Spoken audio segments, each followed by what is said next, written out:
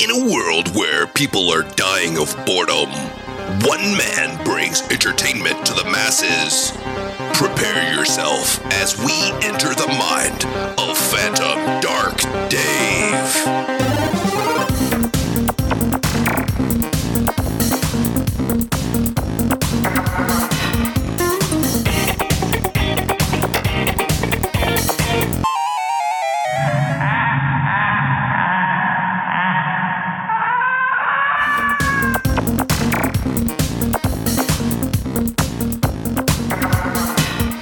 What's up, everybody? You're listening to a brand new episode of the All Things Dave podcast, and I'm your host, Phantom Dark Dave. I got Andy back on the show, and we're talking about the 1981 slasher, My Bloody Valentine. Andy, what's up, dude? What's up, Dave? I am excited to talk about an 80s slasher, man, especially this one. I know. I don't know about you, but I actually love this movie. Yeah, no, this is great. It's one of those... it's not only an 80s slasher, but it's a Canadian 80s slasher film. So this kind of has a special place, I know, in our hearts because this kind of stands with the other Canadian slashers like Prom Night and Terror Train, things like that. So it's pretty cool that because of a tax loophole, we got some really cool movies. Yeah, that's true, man. And this is a Canadian movie because there's actually a guy in it named Happy, and Canadians are known to be happy. yeah, they are. But this is cool, and this episode was supposed to come out a couple of weeks ago, kind of lined up with the holiday, but my job just kind of had some other plans for me, and the schedule got moved around. But I think Andy and I were like, well, just because the holidays passed, I don't care. We still have to do this film because it's a lot of fun. Oh yeah, for sure, man. This is just a great slasher all around, and I mean, yeah, I'll talk about it any time of the year. All right, man. Well, let's dive in. This movie was directed by George Mihalka. I may be saying that wrong, but, he directed a handful of other horror films. There's one called Eternal Evil. There's one called Hostile Takeover. There's The Psychic, which I've seen the cover. There's Relative Fear. He did a couple of hockey movies, but it was cool to see that he did a documentary on the OG slasher film that probably had a lot of inspiration pulled from for this movie, and that was Black Christmas. Have you seen any of his movies? No, I've not seen any of those besides My Bloody Valentine. Okay, I'd be definitely interested in checking out the documentary on Black Christmas, because that's another really fun movie. But let's talk about the writers, man. This movie had two writers credited to it. We had one named John, it may be Beard or Barrett, and he really didn't do a lot. He did a movie that was called Baker County. It was also known as Trapped, but it was cool that he had an uncredited writer's credit, that sounds funny, on Happy Birthday to Me, and that's another real fun slasher. Yeah, it's not too bad. Yeah, I like that one too. May have to do that in September, Happy Birthday to Me. Oh, there you go. But this movie also had another writer, and this is probably like story versus screenplay, by a guy named Stephen A. Miller, who, he didn't do a lot of horror, but he was very notable for his work in comedy, which probably leads to a lot of the good comedy we have in this movie. But he did TV shows like Jeffersons, Archie Bunker's Place, Airwolf, Simon and Simon, Magnum PI, Nightman, Kung Fu. So a lot of that 70s and 80s TV shows, and that's kind of cool to see. But I was kind of shocked that there really wasn't a big horror writer attached to this project. Yeah, you just never know who's going to be attached on these. Like, I think sometimes they just kind of put together people, because, like I said, it's like a tax shelter thing, so they just want to make a movie. They don't care, if it's good or not or whatever. They're just bringing people together, say, hey, let's make a movie, and then get it done. And that's crazy how it happens, right? Because, the government pays for this movie to be made. If we had that today, I don't even know if we'd have horror movies anymore. I don't know. I mean, well, now it seems like they're just companies are shelving movies for a tax credit. It seems like. No kidding. I hate that. Yeah, it's really really shitty. Let's get into the synopsis. It's real simple. Beware Harry Warden. A local miner. He goes crazy and he vows to kill anyone who has a party on Valentine's Day. And that warning isn't taken too seriously because a group of people decide to have a party and they start getting killed off one by one, and they give Andy and I a reason for the season, my dude. So I know we both like this movie a lot, but one thing I don't know is how many times you've seen it. So what's your oldest memory? When's the first time you watched it? The first time I saw it, I know it was like in the probably early to mid 2000s. I was kind of going on an 80s slasher craze. I watched, I think it was Prom Night. It was funny. So after I watched Prom Night, I just really got a bug for watching 80s slashers. And so I saw Prom Night around like 2001, 2002, probably somewhere around there. And so I just started watching all these 80s slashers. So I know it was sometime in there that I watched My Bloody Valentine. And I think it was one of the first ones that I watched because it was one of even though it's like maybe not well known in like mainstream circles, like this is a well known like slasher and like 80s as far as 80s slashers goes. One of the more well known ones, I think. Yeah, and that's the thing too is like as far as the popularity to the world, like this movie isn't held in the same regard as Texas Chainsaw Massacre or Scream or something of that nature. But for anyone who likes slashers, I think most people do have a fondness for this movie. And I'm like you, I actually saw this back in the early 2000s. I think it was because it had its DVD release. Like I never saw it before then on VHS or anything like that, but whenever I was hooked into the horror genre, probably because of Scream and other movies of the mid to late 90s, you go back and you start watching a lot of slashers that are mentioned in Scream, and that gets you to Prom Night, and there you go, that's your connection. But I remember I really liked this one, and I thought that the setting overall was very different and very cool. Oh yeah, for sure. You got this like mining town, and I love movies that are like set in and around mines. It's such a cool setting, and there's so many things you can do with it. And so you have the mines, and it's kind of interesting. Like I guess when they were scouting locations, they found this mine, and it was like a mine that I don't remember if it wasn't used anymore or what, but they paid to use the location to film this movie, and the people that owned it, they actually cleaned up the mine before the filming took place. And when the film crew got there, they were surprised at how cleaned up it was. They were kind of like disappointed because they really were into like the griminess of it, just how it looked when they first visited the location. So they actually had to take time to kind of dirty it back up and kind of get like junk out and stuff and make it look like a real mine that was being used. I thought that was kind of funny. What a backfire, man. And then knowing that they probably had to spend more in the film's budget just to make it look like a mine again. Yeah. It was crazy. And one thing that we should say right now is obviously, if you're listening to this for the first time, welcome to the podcast. Andy and I are longtime buds. We love horror. We especially love 80s horror. But we totally spoil stuff. And so if you have not seen this movie, as of this recording, it is available to watch for free on Pluto. And I was going to ask you, Andy, how did you watch it?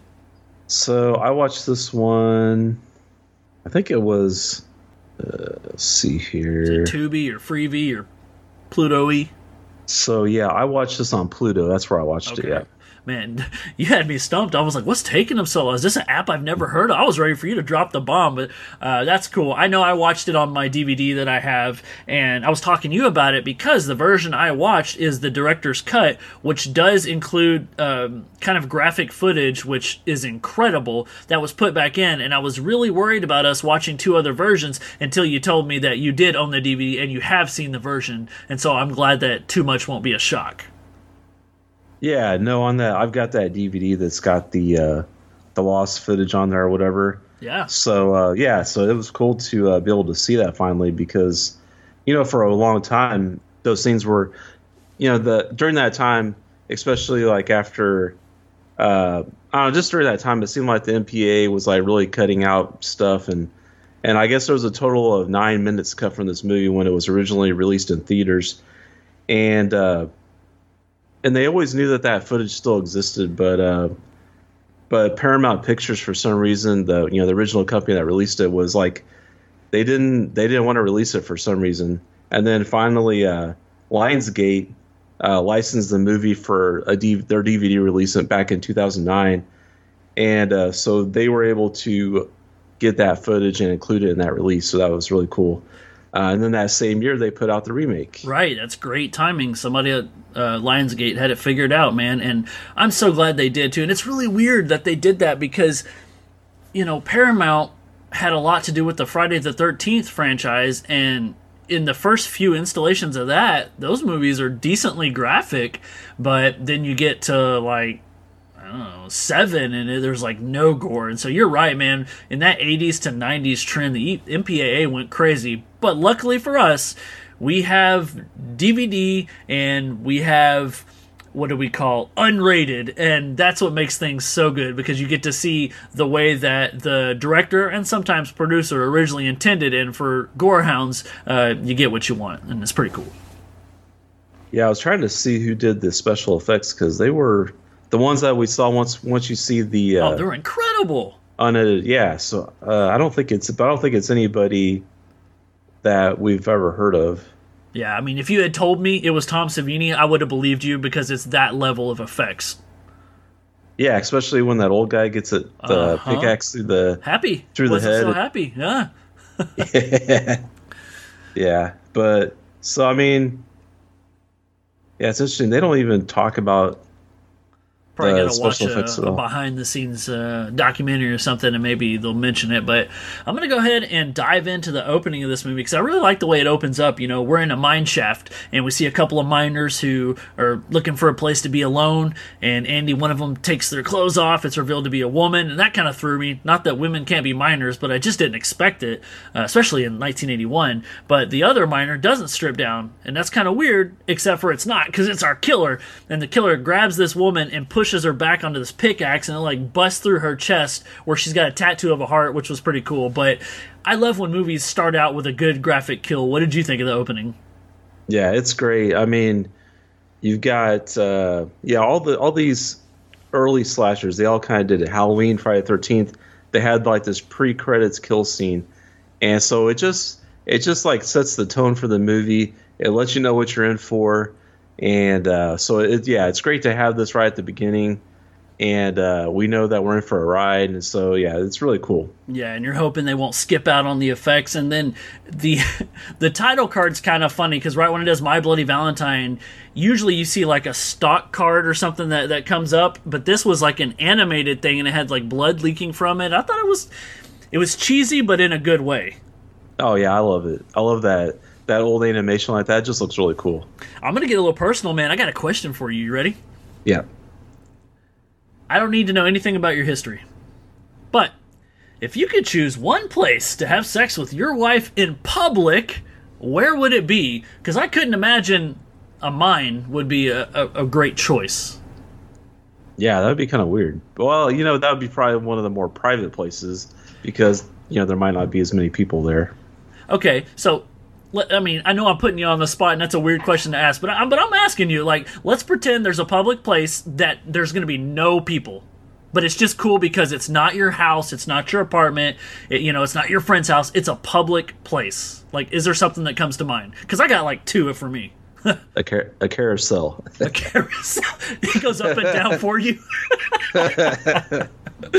Oh, that's awesome. For me, I'm like, man, in the back of a hearse in a graveyard. That just rocks. Like, Andy's eyes lit up. You can't take my answer. I already said it, but that's what I'm. If Julie's listening, I'm just saying. That reminds me of Phantasm. Oh, I was even leaning towards that and Night of the Demons a little bit. Coffins. Oh yeah. So nice. Well, we're presented with the setup. We start to meet some of our characters, and we get our backstory as Mayor Hanniger. He reinstates the Valentine's Day dance tradition, which has not happened for over 20 years since the murders. And we learn about Harry Warden and how he was a sole survivor in a mining accident, and how he returned 1 year later to kill those who were responsible. And so, what did you think of the setup? Yeah, this is a really cool kind of urban legend thing that they set up, and that's a cool history to the town. And it's something that's tied in with it's like a necessary evil of the town. They have this mine, and it's what people use to make a living. They have to work in the mine, and without the mine, the town will probably will die off. Right. But the town is like inherently dangerous too, and so you have this tragedy that's going to happen with something like that. So it's really cool. You have this urban legend that's so intertwined with the town, and with the kind of like the roots of the town. And but yeah, I really liked it. The the whole idea of Harry Warden, and also they just never caught him, that he just got away. That was really cool. And so it gives you a good foundation to build off of, as far as like, is Harry Warden, is he back, or is this, so you it's have got a that very whole, like Michael Myers thing going to it, when it's like, oh, this person went to a mental institution, and have they escaped? Are they back to murder people in the town? And they're pulling from Halloween. They are. Oh yeah, for sure. I mean, I think that's just kind of the trope you have. Like, it's easy to kind of blame, or it's easy to have somebody like somebody with mental illness be like doing the murders, because that just seems to be kind of the trope of the time. And it's probably one of those things where they probably wouldn't do it as much today. Yeah. But no, it was a good setup for what we got later on. I mean, because especially the whole miner outfit, it's just so cool. That was just really cool. Yeah. One thing I like too is, with this backstory, I like the killer's calling card, because the killer leaves behind a heart-shaped box that usually contains chocolates, but now it's bleeding human hearts, and I thought that was a nice touch. It's like a heart within a heart. Oh yeah, for sure. That was a really cool thing, and it reminded me of some newer movies that were definitely inspired by this. You got Valentine. Definitely inspired, and then even like I Know What You Did Last Summer has a similar kind of thing with the cards. Yep. Maybe not the heart, but just the cards, kind of like. So yeah. Yeah, and these were no Hallmark cards, by the way. I could write better little rhymes than this. But yeah, it kind of made you wonder, like, when did the killer find time to make all these little boxes up and write these these cards and stuff? Dude, I mean, the killer is carving out human hearts. Like, that sounds extremely difficult. Like, did you use a knife or your pickaxe to do that? Because that sounds like that takes some time. Yeah, for sure. I mean, with the pickaxe, it'd be pretty quick, I guess, but if you're good. And, Andy, we get to meet the rest of our characters, and boy, is there a lot of them. We got Gretchen and Dave and Hollis and Patty, Sylvia, Howard, Mike, John, Tommy, Harriet, and you're like, people are listening like, dude, that is a lot of people. That's cool. We get to see, them every once in a while, but our main focus is on the love triangle between Sarah, where's Sarah, and Axel and TJ. And TJ is the mayor's son. So what did you think of the lineup of victims that we're presented with, but especially this love triangle that we have? Yeah, I really like this group of friends. It kind of reminded me of some later movies too. Like I've been saying, I feel like these earlier movies really like inspired a lot of films that came on later on, and so I like the friend group. It reminded me of like Scream, because the chemistry that they had. Yes. That you could tell that they've been friends for a while. They kind of probably grew up together, all working in the mines. I guess it's not necessarily like Scream, but it's also like they're not kids either, and that's so unique to have adults as your cast in a horror movie like this. Yeah, that's true. They're a little bit older. They're not teenagers. They don't act older. So, that's true. They still act like they're kids. But yeah, I really liked the chemistry. So Axel and TJ, you can tell that they're friends, but they both like the same woman. So there's this wedge in between them, and there's even a scene where, there's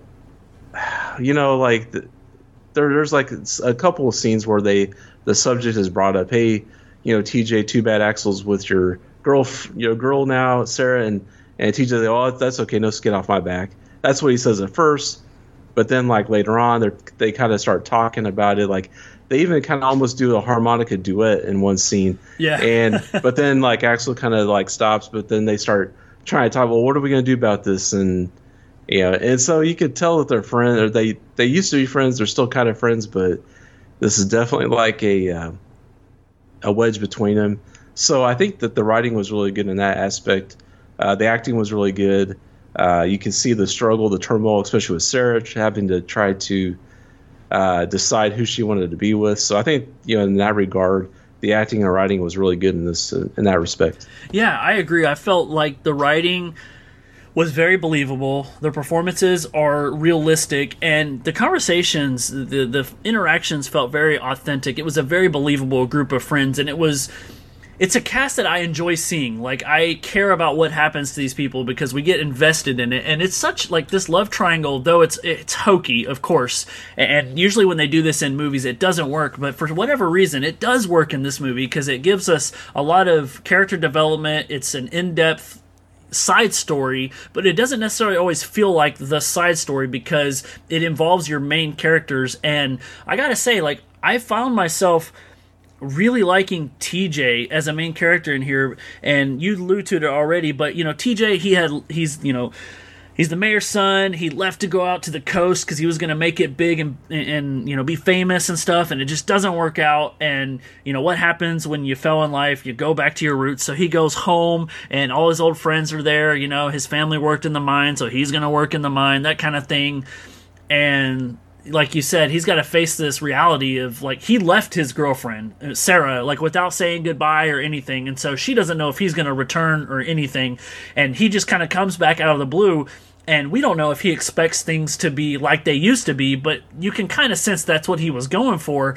But unfortunately, like, his best friend of, when he was here is now dating his girlfriend. And, Andy, we didn't get to see what their relationship was like before, like, while TJ was gone. But I gotta say, now that TJ's back in the picture, I am not feeling the chemistry between Sarah and Axl. And who the hell names their kid Axl anyway, unless they're the lead singer of Guns N' Roses? Exactly. And that's something I noticed too. They had scenes with TJ and Sarah talking about their relationships, but they never really had any of those scenes with Axl and Sarah. Right. So I thought that was kind of an interesting contrast. I don't know if they were like, I'm sure it was, what's the word? It was, they did it on purpose, yeah. But I don't, we're not writers, right? but there's a lot of cool details like that in this movie that really kind of, you got to give the writing credit. Even little details about, like, cooking meals on, like, a car engine, and yes, stuff like that. Just pretty cool. Things that, maybe like a miners would do, just little things like that really kind of add depth to the character. I like that a lot. Do you know how to play a harmonica? I kind of know the general idea behind it. I had one when I was a little kid, and it came with a little book. Like, it told you, it had highlighted, like, blow here, blow here, blow here, like, to play nursery rhyme songs, and I really dug it. But, man, when I see somebody break out in a harmonica and, like, really make a folky type tune, I'm very impressed. And when they started to do a duet, I was like, you guys need to forget about Sarah and start a band. I mean, his name's already Axl. Let's go.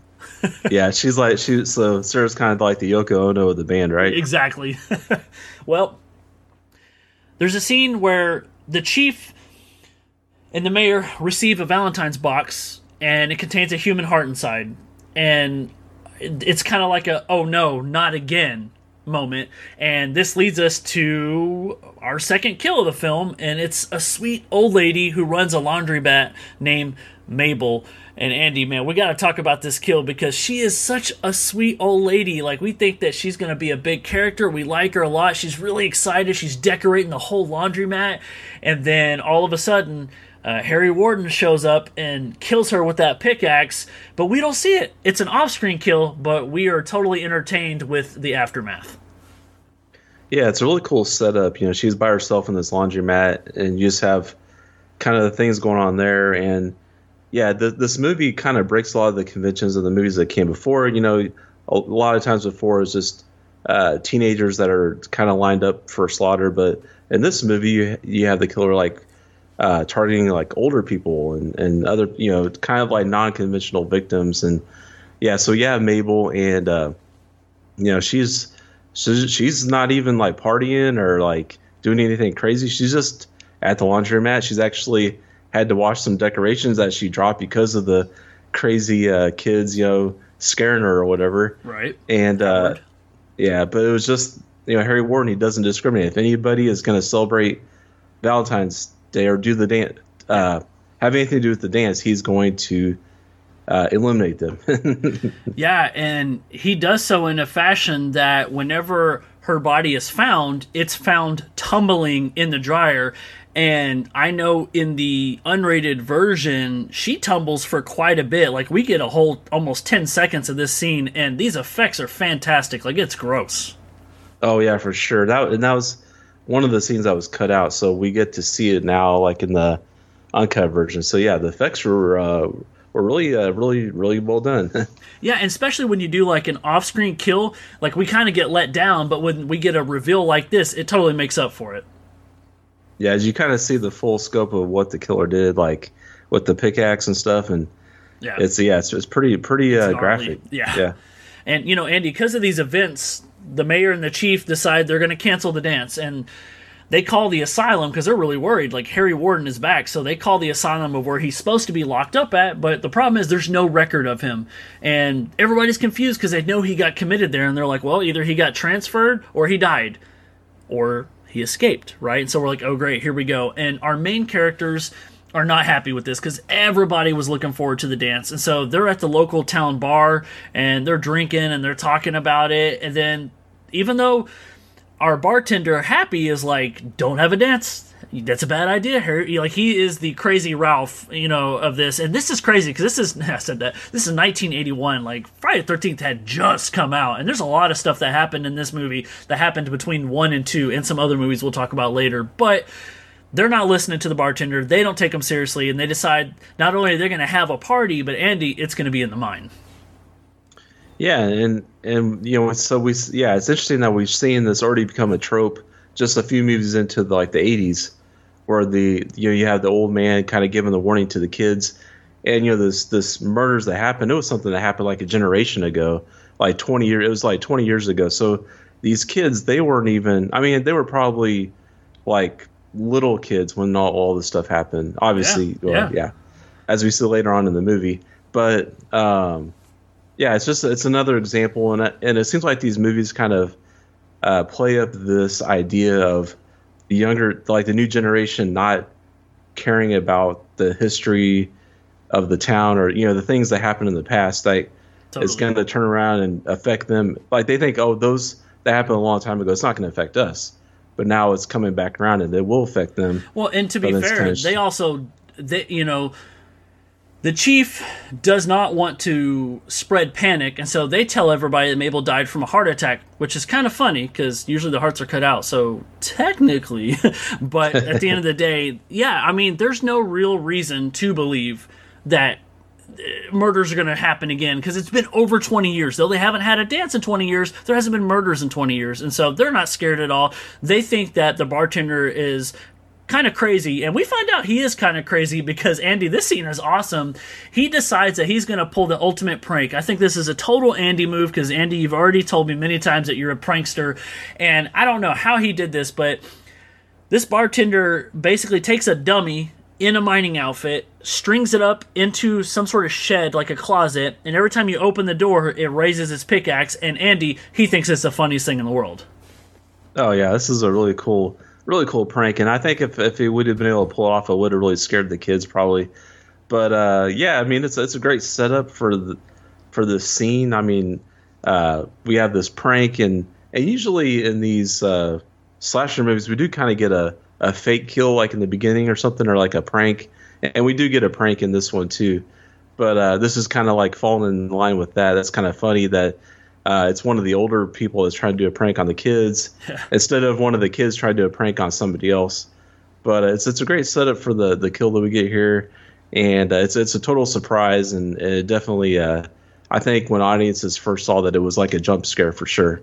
It was, and so what this looks like is the bartender opens the door and the dummy raises his arm every single time, and he is giggling himself like he is drunk and he thinks that he just did a bang up job. He does it like 3 or 4 times, but on that last time he notices and he like opens the door really quick and he closes it, but the miner didn't raise his arm, and so he starts to walk away and he thinks back like, wait a minute, something was wrong. When he opens the door, that's because the dummy has been pulled to the side and it was Harry Warden standing there, and Harry Warden takes the pickaxe and drives it underneath the bartender's chin. It goes through his head and out of his eye socket, and his eye is pierced on the tip of the pickaxe. And Andy, this was an amazing kill. Yeah, I mean, the effects are great in this shot, and it's a shame that originally they were taken out. Yeah, but like I said, we got them back, and you get to see them in all their glory, and they hold up so well, as all practical effects tend to do. But Andy, as we're getting through these kills, all I can say is it's time to party. Yeah, and the whole movie is kind of working up to this point. The whole idea of the story is that the town is preparing for this Valentine's Day dance, and then so we're kind of preparing for it, but then the dance gets canceled, but then the kids are still gonna have a party. Where are they gonna have the party? At the mine, and so it's a great setup for what we're gonna get later on. For the third act, it's a great setup for that because we have some great chase scenes in the mines and things like that, and I think it's just a perfect setting for that for the third act. I never thought of it till right now, but Scream had to totally take something from this because the third act is the full party. Think about it, like in Scream, everybody goes to the house and that's where we have all the excitement go down. Well, now we're going to the mine, we're about to have all the excitement go down, and although it looks like everybody's having fun, we got a guy juggling, we got a guy sniffing soda up his nose, and people are just kind of cutting loose. Everybody's there, except this sucks. The next person to die is Dave, and I'm Dave, but I totally wouldn't do this. He goes into the kitchen, and there's like some sleepaway camp vibes because there's a giant pot of boiling water, but instead of corn, there's floating hot dogs in there, and he's thinking, I'm going to have me a hot dog, and the killer thinks the same thing, except Dave's a hot dog, so he grabs Dave's head and he drowns him in the pot, and of course he gets drowned and burned, and then his body gets stuffed into a freezer, and so we didn't spend a lot of time with Dave, but he got a pretty crappy death. I hate one. Yeah, it's interesting. Maybe there was some other scenes maybe earlier that got cut out or something. But that's a good point. Maybe. Yeah, he kind of seemed like one of those prankster kind of guys. But we actually have another character that was more of a prankster. So yeah. I don't know. He was just kind of like a secondary character that was like he's just getting this party started. Yeah, he was one of those guys that he wasn't really cool enough to have a date, but he still came anyway. Typical Dave. But. Well, yeah. There are a couple of people who do have dates, Andy, and one of those couples we got to talk about is Sylvia and John, and this is a very notable scene in the movie because they decide to go to where the showers are, and it's kind of funny because they're kind of getting hot and heavy, and he's got a condom, he's ready to go, but she wants some beer, so he leaves, and this is John, he leaves to go get beer, and Sylvia gets one of the coolest deaths in the movie. Yeah, it's interesting. I'm reminded of Halloween with this scene. So you have a couple, and the woman wants the guy to go get a beer, and then things happen. That's right. And Harry Warden shows up, grabs her by the head, lifts her into the air, carries her. We get some really cool POV type footage where he carries her through the shower to one of the shower heads, and he slams her on it, the back of her head pierces through, the nozzle goes into her mouth, and it is a very cool kill because it focuses on her feet, they hang down, just like in Halloween. But then, Andy, even though this is completely logical, I didn't see it coming. It was so cool when the bloody water started shooting out of her mouth. I was like, oh, that is icing on the cake for this kill. Yeah, and in the uncut version, we get the extended shot. It just really showcases the effects work on this. It's really cool. You know what else is cool is when John comes back and sees her, because his reaction is bonkers as shit. He sees her and he just stares at her all wide-eyed, and it's 5 seconds of nothing, almost like he forgot his lines, and then he just puts his hands on his head. It's the most awkward reaction, but it works for that kind of character.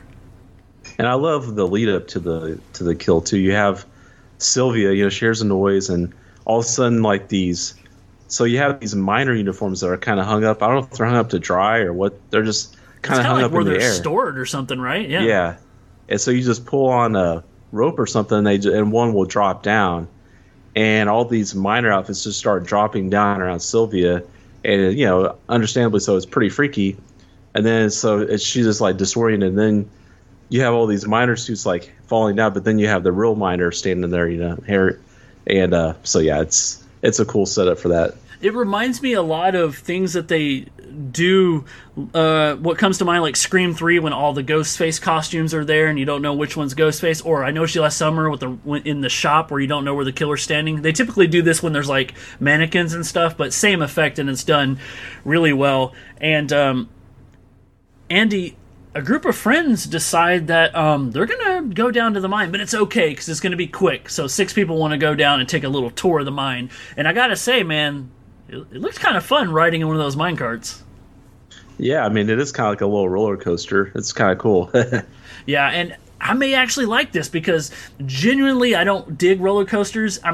It's weird. It's like I'm not afraid of heights in that like I can go on the roof, I can climb ladders pretty high and things of that nature. But something about like not being in control on a ride up high, like maybe just the idea of like crashing off or something. But you put me where I'm just going down in a tunnel, that might be okay.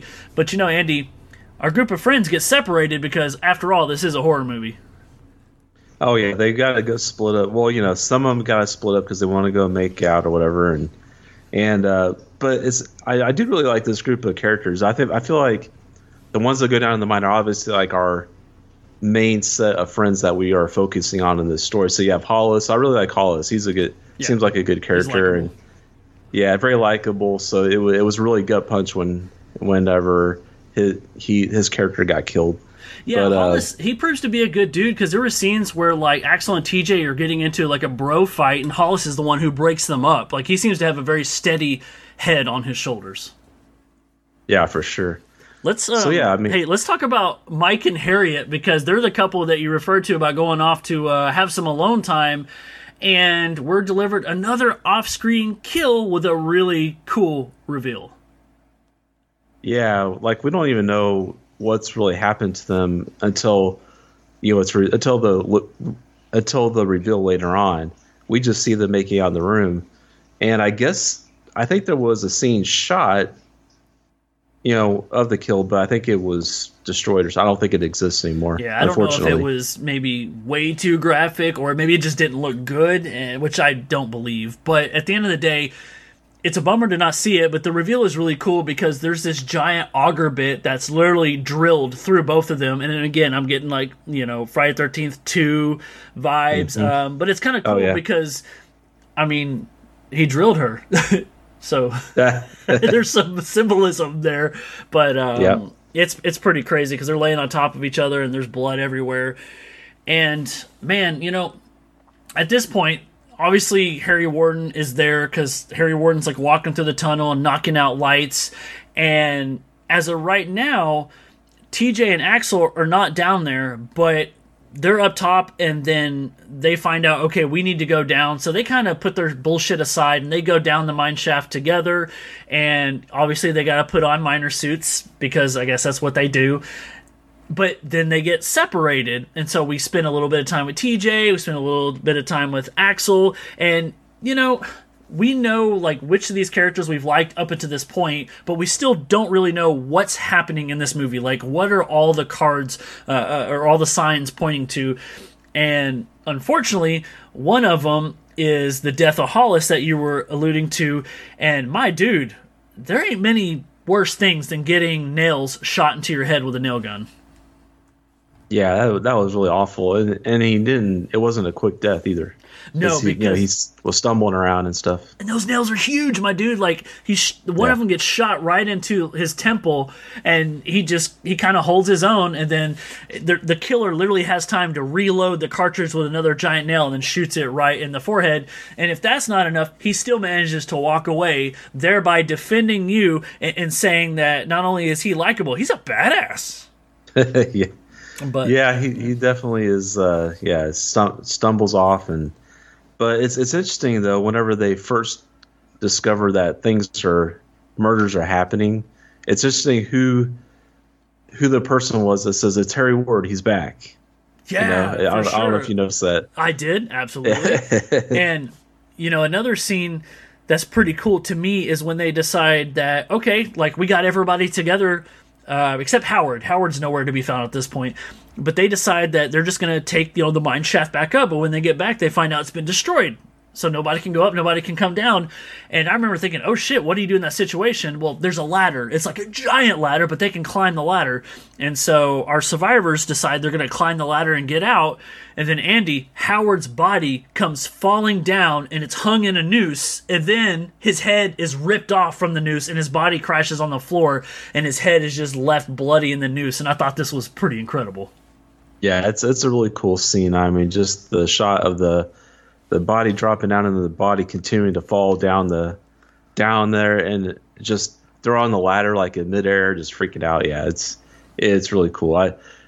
I mean, just the whole, it's just another plus to this mind setting. I mean, you can have so many things you can do with it. It's really cool. Yeah, and I felt like they did utilize as much as they could to make it plausible, and I totally applaud them for it because it's fantastic. And my question to you is, at this point, do you continue climbing up the ladder, or do you go back down? Because obviously the body came from above, so you're like, okay, the killer's up there. So I guess it wouldn't make sense to go back up, but when you go down, there's really nowhere else to go. Yeah, I was wondering about that too. It's like, where are they going to go? They're going back down into the mine, but then I guess they figure, well, they can ride the car back up, like the way they came down. I don't know. I mean, at the end of the day, there's a handful of them. They should be able to take Harry Warden, but that's not how these movies work out. And so they decide, oh shit, let's go back down. So they go down the ladder, and Axel's kind of leading the way, and then he stops and lets everybody pass him, and he kind of like backs them up, but they go too far, and he gets left behind, and then all of a sudden, we don't see Axel no more, and they go back to look for him because they hear him scream, but Axel was killed off screen, like it happens a lot in this movie. In the aftermath is we just see that I don't know what you call it, like the wooden railing has been broken, and we see like the headlamp in the water and everything, so we're believed that he got killed and pushed in the water or drowned or whatever. But okay, at this point we have to accept it. Axel's dead, and so they are going to band together and try to get out of here. And then from out of nowhere, this scene was pretty cool. Patty gets impaled with the pickaxe right in her stomach. Yeah, this was definitely like a jump scare. I mean, they're just kind of wandering around. I think it's just the two girls left, and they get separated from TJ because there's like a cave in or something, and so right. I think he gets separated from them, so they're kind of left on their own. And so yeah, just kind of Harry Ward just pops out of nowhere, and it's another decent effect. I mean, it was just like a pickaxe to the gut, but it wasn't bad. Yeah, every kill doesn't have to be like overly graphic. They just need to be well done. And I agree with you. I thought this one was real well done because out of all of them, this was probably the most believable one. You know, he swings with all his might. It goes deep into her stomach, and then naturally, I would assume if I got stabbed in the stomach, one of my first things would be to try to grab the weapon and pull it out. She does that, but that pickaxe is buried in her abdomen, and so she like slowly slides down the back wall of this mine, and then Harry Warden's gonna pull the pickaxe out and go after TJ and Sarah, and that's exactly what happens, man. We get into a brawl, and it seems like Harry Warden is going to get the best of them because he, knocks Sarah to the side, he tackles TJ down, and right before he kills TJ, one of the craziest things happens that should happen in more horror movies, and Sarah reaches up and just pulls the mask off, and that would like freak out any killer because their identity is revealed. And speaking of that, Andy, our killer is not Harry Warden. Who is it? No, it's Axel. Yeah, it's I don't know, man. I remember watching this movie a lot, and then I hadn't watched it in forever. And so when I was rewatching this with Julie and to prepare for this podcast, I actually forgot who was the killer this time. And so I was pretty happy with the reveal. How did you feel about it? Yeah, no, I thought it was interesting. Like, I didn't really know who. I wasn't sure who it was going to be, like, because there's still this question mark of who it was going to be. Is it TJ? And I really like the way that they kind of played with this in the remake. They kind of switched it up on us. Mm-hmm. I thought that was really cool. So spoilers for the remake, I guess, a little bit, but anyway. But yeah, no, I like the reveal. I think it made sense, especially when we get a little bit of a flashback to when Axel's a kid and what happened when he was a kid. Yeah, and it basically lets us know as an audience, like, okay, Harry Warden is not the killer, but Axel is impersonating Harry Warden, and the reality is Axel, his dad, was one of the two people that Harry Warden came back to kill a year later because his dad was half responsible for the cave-in and the death of all those miners. And so one thing we didn't mention is Harry Warden, I told you he was a sole survivor. Well, it's because he ate everybody else. Like, he went full cannibal. Like, you talk about beast mode, the motherfucker did it. But this didn't sit well with Axel, and it messed him up, man. And, we got signs throughout the movie of Axel being very controlling and I wouldn't be too surprised if he was abusive, because he's kind of a piece of shit, to be honest, at least to Sarah. And when it's revealed, it was just totally believable. But they decide that this shit ain't gonna slide, man. And TJ and Sarah, they take this giant rock and they hit him over the head, and then all of a sudden the mine just starts collapsing, because this whole time they've been swinging shovels and pickaxes and breaking down all these barriers, like load-bearing walls, and so the mine's caving in, and so they get out, and Harry Warden gets buried in the rubble, and then, wouldn't you know, how convenient, the police now show up, and they're like, oh wait, he's still alive, and so, of course, they're freaking out, like, what?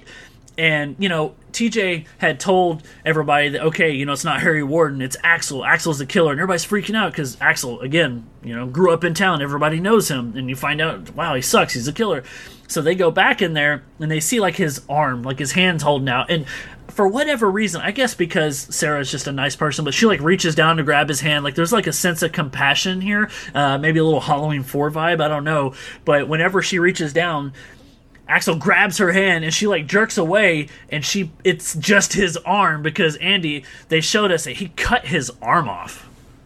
Yeah, that was I guess, yeah, it was pretty savage. Yeah, I think just to kind of get away, because I think Axel was just kind of out of his mind at this point. And I wonder if he didn't actually believe he was Harry Warden, maybe. Oh, true. Like, yeah, I don't know. But yeah, he was just totally out of it, and it kind of makes you wonder, like, okay, so somebody's has an amputated hand and they run off into a mine. Like, how long is he really gonna survive all that? Yeah, he doesn't have anybody to eat. Yeah, but I mean, he is technically still alive at the end of the movie, though. So that is true, and it sucks that we never got a My Bloody Valentine 2. There might have been some production for one, but apparently this didn't kind of wow people when it came out. It wasn't a commercial success, which is really unfortunate, and maybe maybe people didn't like the movie. Maybe it was because of all the edits. I don't know. But I'll tell you, for this movie, I absolutely love it. And from the sound of it, you're right there with me. Oh, yeah, for sure. I love the setting. I love the killer, the urban legend. It's just really cool. I love the cast of characters. They have great chemistry. And I love the score, too. I don't know if you ever caught who did the score, but yeah, I did. It's Paul Zaza. And I knew that name already because of what else he's done. Yeah, I did Prom Night, the score to Prom Night, which is excellent. Andy, do you remember on a podcast we did a long time ago? I forgot which one it was, but I told you I love the disco, baby. That's why I knew him, is because that Prom Night soundtrack's a banger, dude. Oh, yeah. Yeah. So, I mean, yeah, this is a great movie. I mean, it's funny. This is Quentin Tarantino's favorite slasher movie. He's got good taste. Can't fault him for it. As long as he likes the uncut version, of course. Yeah. Oh, yeah. I'm sure. Well, Andy, I mean, that's about it for My Bloody Valentine. Would you like to know what movie we're doing next? Yeah, sure. All right. Well, the cool thing is, it's going to be another film from the same year. However, it's not one you've mentioned. I was kind of leaning towards doing Prom Night, and we'll definitely do that in the future, but there's another one that I wanted to do, and it tells us a very important thing, and that important thing is, don't go in the woods alone. For some people, a simple warning is never enough. By the time Alma heard it, it was too late. Something's out there in the woods, and it's killing people. Joni never thought it could happen to her. Ingrid and Peter couldn't believe it happened to them. Something's out there, waiting. Something a little bit wild and crazy. For some people, a simple warning is never enough. It's your decision. If you want it chopped off, just take it to the woods. Remember, the call of the wild is the last thing on earth you want to hear. Don't go in the woods. It's coming soon. For some people, a simple warning is never enough. All right, Andy, so that thing I was alluding to is one important thing they taught us is if you want it cut off, just go ahead and go to the woods. Oh, yeah. Yeah, I mean that's some clever taglines there. They must have hired a decent writer to write that trailer. Oh, yeah. Well, the thing, too, is I think for the longest time, this movie didn't have a trailer, and so long after the movie was already out, they kind of cut one together to kind of appease its fans, because Don't Go in the Woods, or Don't Go in the Woods Alone, however you want to refer to it, has a big cult following, and I thought it would be the next perfect movie to do, because it's such a fun movie to talk about. Yeah, this one's going to be good. Going to be a lot of fun to revisit. It's been a long time since I've seen it. So I remember it being pretty low budget, but it's going to be fun to talk about it. Yeah, man. So let's talk about you for a minute. You're kind of my go-to guy when I do these horror movie reviews, and I'm kind of your go-to guy whenever you have guests on your show, and you're the host of the World of Horror podcast, and you put episodes out weekly or bi-weekly at worst, and you got a lot of good stuff over there, so let's tell the audience about it. Yeah, thanks. So, yeah, World of Horror podcast, and I focus on some more obscure horror movies from the 50s up to the 90s, and just stuff that I think needs to be. I try to find movies that I feel like are overlooked and maybe people should actually know about. Maybe try to shine a light on some of these older movies that for whatever reason people just don't know about them, and so it's really fun kind of digging through these movies and finding some really cool gems out there. So my latest episode is Two Evil Eyes from 1990, and it's actually written and directed by both Dario Argento and George Romero, and it's got a whole slew of actors that you've heard of, from Harvey Keitel, Adrienne Barbeau, and Tom Atkins. So I mean, it's just one of those cool movies that it's a shame that it's not more well known. But yeah, that's the movie I talked about in my latest episode that I put out this week. And so it's just me kind of talking about these movies, sharing a little bit about their production and some trivia, and just sharing my thoughts on them. Yeah, man, and I told you, I listen to all your episodes, we're buds, but I am a fan of your show, and I like your show in a sense that I like the way you do it, because you do lots of solo episodes, and they're, anywhere from 15 to 25 minutes, and so sometimes you have a short drive, you don't want to listen to a big podcast, then this is kind of the podcast for you, because you educate people on movies that maybe they've heard of and not seen, or probably never even heard of, and though Two Evil Eyes, if you're a big horror fan, you probably know about it, but it's definitely a, what do we call, I'm drawing a blank, what do you call the multiple stories, anthology? You call it an anthology, right? But it's Edgar Allan Poe based, and that's right up my alley, and it's a lot of fun, and I love Dario, so I'd highly recommend it. If you never checked out World of Horror podcast, there's no shame in starting with the episode of Two Evil Eyes. So Andy, thanks for taking the time to come on this podcast with me and talk about My Bloody Valentine. Yeah, as always, it's a blast. Thanks.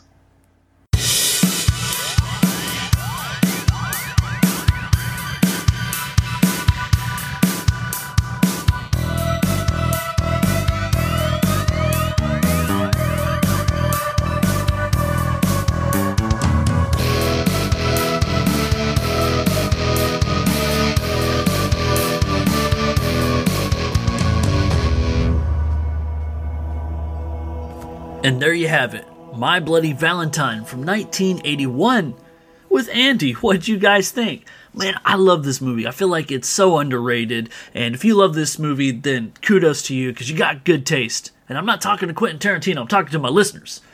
Unless, of course, Quentin listens to my podcast, which that'd be fucking cool. But yeah, man, this is a cool movie. It's definitely got great rewatch value. It might make its way into every February watch, but I think kind of like Andy said, I mean, it's good any time of the year. So if you are in the mood for some good kills and a good slasher, watch My Bloody Valentine from 1981.